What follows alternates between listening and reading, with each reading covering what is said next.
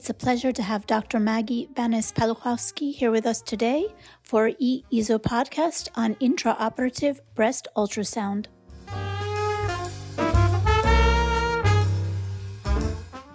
Could you please tell us a little bit about yourself? My name is Maggie Banys Paluchowski. I am lead of Breast Cancer Center at the University Hospital Schleswig-Holstein in Lübeck, Germany. My primary specialty is gynecological oncology, which in Germany includes breast cancer treatment. I specialize in breast surgery, particularly in reconstructive and oncoplastic surgery. I am also a certified breast ultrasound teacher and organize breast ultrasound workshops. My research focus is surgical treatment of the breast and axilla, currently mostly within the AXANA trial, and liquid biopsy in oncology.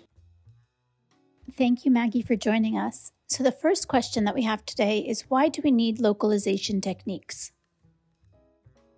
During the first years of breast surgery, specific localization techniques were obviously unnecessary because breast cancer was usually treated by mastectomy and most tumors were quite large. However, in the 80s, when breast-conserving surgery has first been introduced and then became mainstream and an accepted technique and became increasingly popular, and at the same time breast cancers became smaller due to mammography screening, we needed to find ways to localize the tumors that were not clinically apparent, they were not palpable, but only visible upon imaging. One of the oldest localization techniques is wire or needle-guided localization that actually to this day remains gold standard in many countries.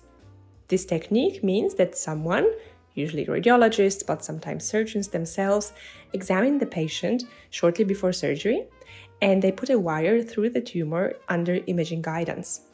This procedure is usually performed on the morning of surgery, but sometimes, in some hospitals, it's preferred to do this on the day before surgery for logistical reasons. This technique, the wire-guided localization, has obviously several disadvantages. It is invasive, so it might cause some patient discomfort. The wire may dislocate, but most importantly, you always need to plan the procedure in the surgery, and the timing is very important because you cannot localize this tumor, let's say 1 week before surgery, and this is why looking for new localization techniques became focus of many researchers worldwide. Currently, there are many wire-free localization techniques that require a small marker being placed in the tumor that can be detected using a special probe during surgery. These markers use different mechanisms. For example, magnetic seeds can be detected using a magnetic probe, and for radar reflector chips, we use radar probes, and there are also radio frequency-based markers. Beyond that, radioactive seeds are very popular in some countries, like in the United States or in the UK, or in the Netherlands, but for example, they're not permitted to use in Germany and some other countries due to radiation protection laws. All these markers have the advantage that you don't have to synchronize the localization procedure with surgery, because the marker placement can be performed days, weeks, or even months before the surgery, so it makes timing of surgery very flexible. So far, there have been several randomized clinical trials comparing these techniques, particularly the radioactive seeds and the radio-guided occult localization, which is another technique that requires placement of a radioactive fluid into the tumor with wire-guided localization. And these trials and the meta-analyses that we have shown that the techniques are quite comparable in terms of successful localization and re-excision rates. But having said that, none of these techniques allows a direct visualization of the tumor during surgery. So this is why there have been several trials to explore the possibility to use ultrasound during the surgery. Thank you. And can you tell us a little bit about how to perform intraoperative ultrasounds? I personally love this technique and have been a huge fan for many years. Obviously, you need ultrasound equipment in the operating room, and of course it should be a machine that allows you to perform ultrasound with sufficient quality. And the linear transducer we use during surgery is actually very similar to the one we used at the diagnostics department. The nurse puts the transducer into a sterile plastic cover, and it's very important that there must be enough gel between the transducer and the cover. The surgeon looks then for the tumor using sterile gel and visualizes the tumor upon ultrasound. At this time, I recommend to switch off the light at the OR so that the conditions are as similar as possible to the ones we have during diagnostic ultrasound. Then, having found the tumor, you can mark the skin using a sterile pen. I always try to visualize the tumor in its largest dimension in the middle of the screen and then mark the skin on both sides of the transducer. Then I rotate the transducer 90 degrees and again visualize the tumor and again mark the skin so that in the end there is a cross on the skin. Then I remove the tumor and every now and then I can visualize the tumor during excision so that I always know that the tumor is in the specimen that I am removing, and I can also visualize the margins during excision. And this is actually one of the most important advantages of intraoperative ultrasound because on the one hand I can spare healthy tissue, and on the other, I can perform re-excision immediately, knowing in which exact direction the margins are close. Then, after removing the tissue, I perform specimen ultrasound and check the margins. For this step, you can either use sterile gel or the so-called immersion technique, which means putting the specimen into water and using water as coupling medium. And what can you tell us about the available evidence about intraoperative ultrasounds? So far, we have 3 randomized trials comparing intraoperative ultrasound with wire-guided surgery. Importantly, patients in the intraoperative ultrasound arm did not receive any additional localization, so the surgeons relied on intraoperative ultrasound only. The oldest study is from 2002 and has been conducted in the Netherlands. Then we have one conducted recently by Jürgen Hoffmann and Markus Hahn in Germany, and another very large trial with over 500 patients from China. These trials have shown that it is significantly more likely to achieve negative margins if intraoperative ultrasound is used compared to wire-guided localization. In 2021, a meta-analysis by colleagues from the UK comparing different techniques demonstrated that intraoperative ultrasound can decrease positive margin rates compared to the use of wire, and importantly, this difference was statistically significant.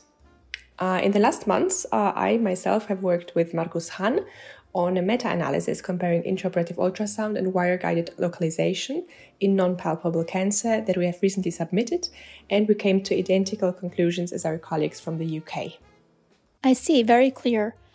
But what about any potential problems of performing an intraoperative ultrasound? This is a very important question because you should always start slowly.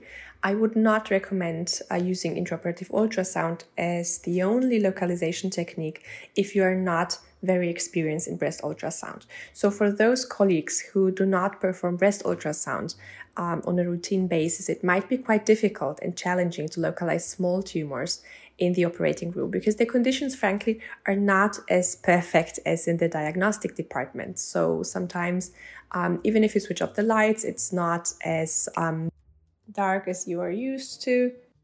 And of course, there is this plastic cover between the transducer and the skin. And usually the machine that you will have in the operating room will not be as high-end as the one that you have in the diagnostics department. So you have to consider all these factors. In case of very small tumors, it might be quite challenging to visualize them during the surgery. So in these cases, I would opt for a wire-guided localization or any other localization technique because the intraoperative ultrasound might not be as reliable as it usually is. For the first surgeries that you performed with the intraoperative ultrasound, it might be quite sensible to use intraoperative ultrasound as an additional technique. So let's say you put a wire or any other form of marker that you usually use, but you also use intraoperative ultrasound as an additional technique, just to check if you would have found the tumor using intraoperative ultrasound only. So this might be a good idea to start like this. And of course, very important, you have to have access to your ultrasound machine during the whole surgery. So in case that you share the ultrasound equipment with another department, for example, anesthesia, it might lead to a situation that you want to start the operation, but your machine is not there because the colleagues from the anesthesia are putting a central IV. So this shouldn't happen because it would mean that the patient cannot be operated and you have to wait until the ultrasound equipment is available. Another aspect that you have to take into account are the changes that might occur with regard to the sonomorphology between the day that you have seen the patient in the diagnostic departments and the day of surgery. For example, in Germany, we prescribe endocrine preoperative therapy for 3 to 4 weeks in some patients. And during this time, although this is a very short treatment, the sonomorphology may change and the tumor may become smaller. So it is highly recommendable that you or the surgeon sees the patient shortly before surgery. It might be the morning of surgery or the day before, just to check if the tumor is reproducible and can be visualized during surgery. In case of patients who had small or large hematoma following biopsy, it may also happen that you confuse the hematoma for the tumor, and you can visualize the hematoma perfectly in the diagnostics department. But when the patients present for surgery 3 weeks later, she doesn't have a hematoma and you can't really see the lesion. So in such cases, you have to be cautious.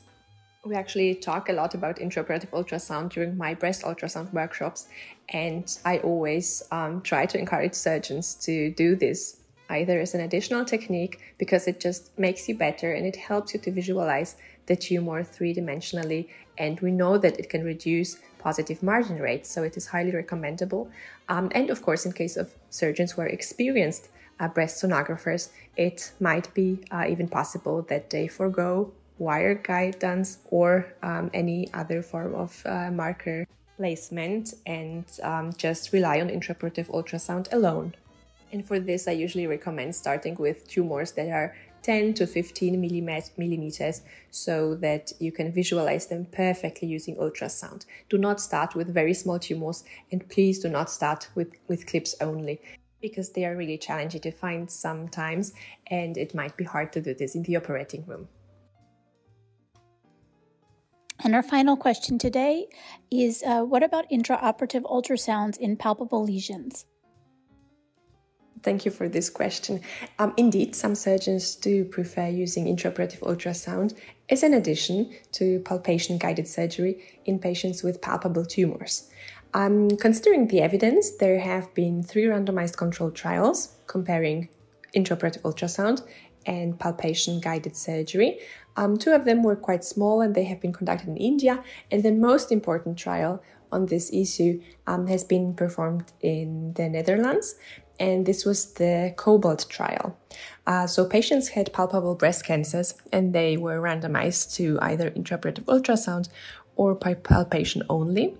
And this was a very nice trial with a quite complex design because the colleagues have looked at different aspects and they had different endpoints, and they could show that the positive margin rate can be reduced if you use intraoperative ultrasound, and this was highly significant. But very importantly, they could also show that the amount of tissue that you remove is higher if you don't use intraoperative ultrasound.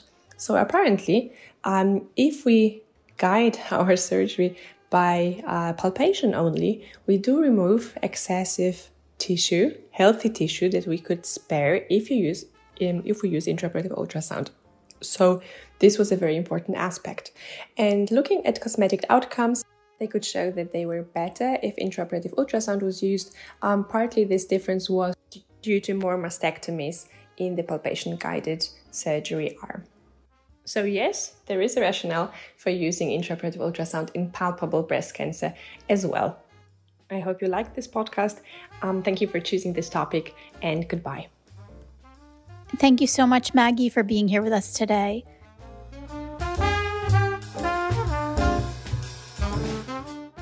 Please remember to check out the other EEZO podcasts on breast cancer and breast cancer surgery.